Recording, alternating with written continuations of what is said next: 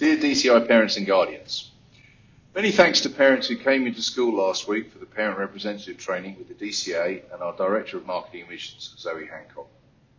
As I mentioned to the parent volunteers, it is a crucial role they play in forming a link between teachers and parents, as well as facilitating communication within the class.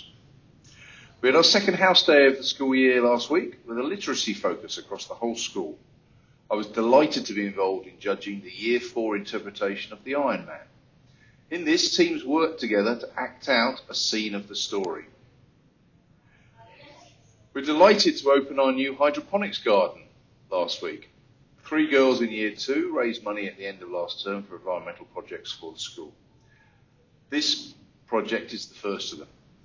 I'm meeting another student this week to talk about our use of plastic straws. If we can find a suitable solution, then this will help our use of plastics in the school. We've now completed one cycle of the ETA buses. As you know from the start of term, it does take some time for classes to get into the routine of the buses, and the same is true for ECAs. As you can imagine, each day is actually a different pattern for ECAs, so it takes a week to run through each one for the first time. Unfortunately, we're also hampered by bad weather on 2 of these days. However, following some feedback from parents, Go have introduced the number that will be staffed until all children get home.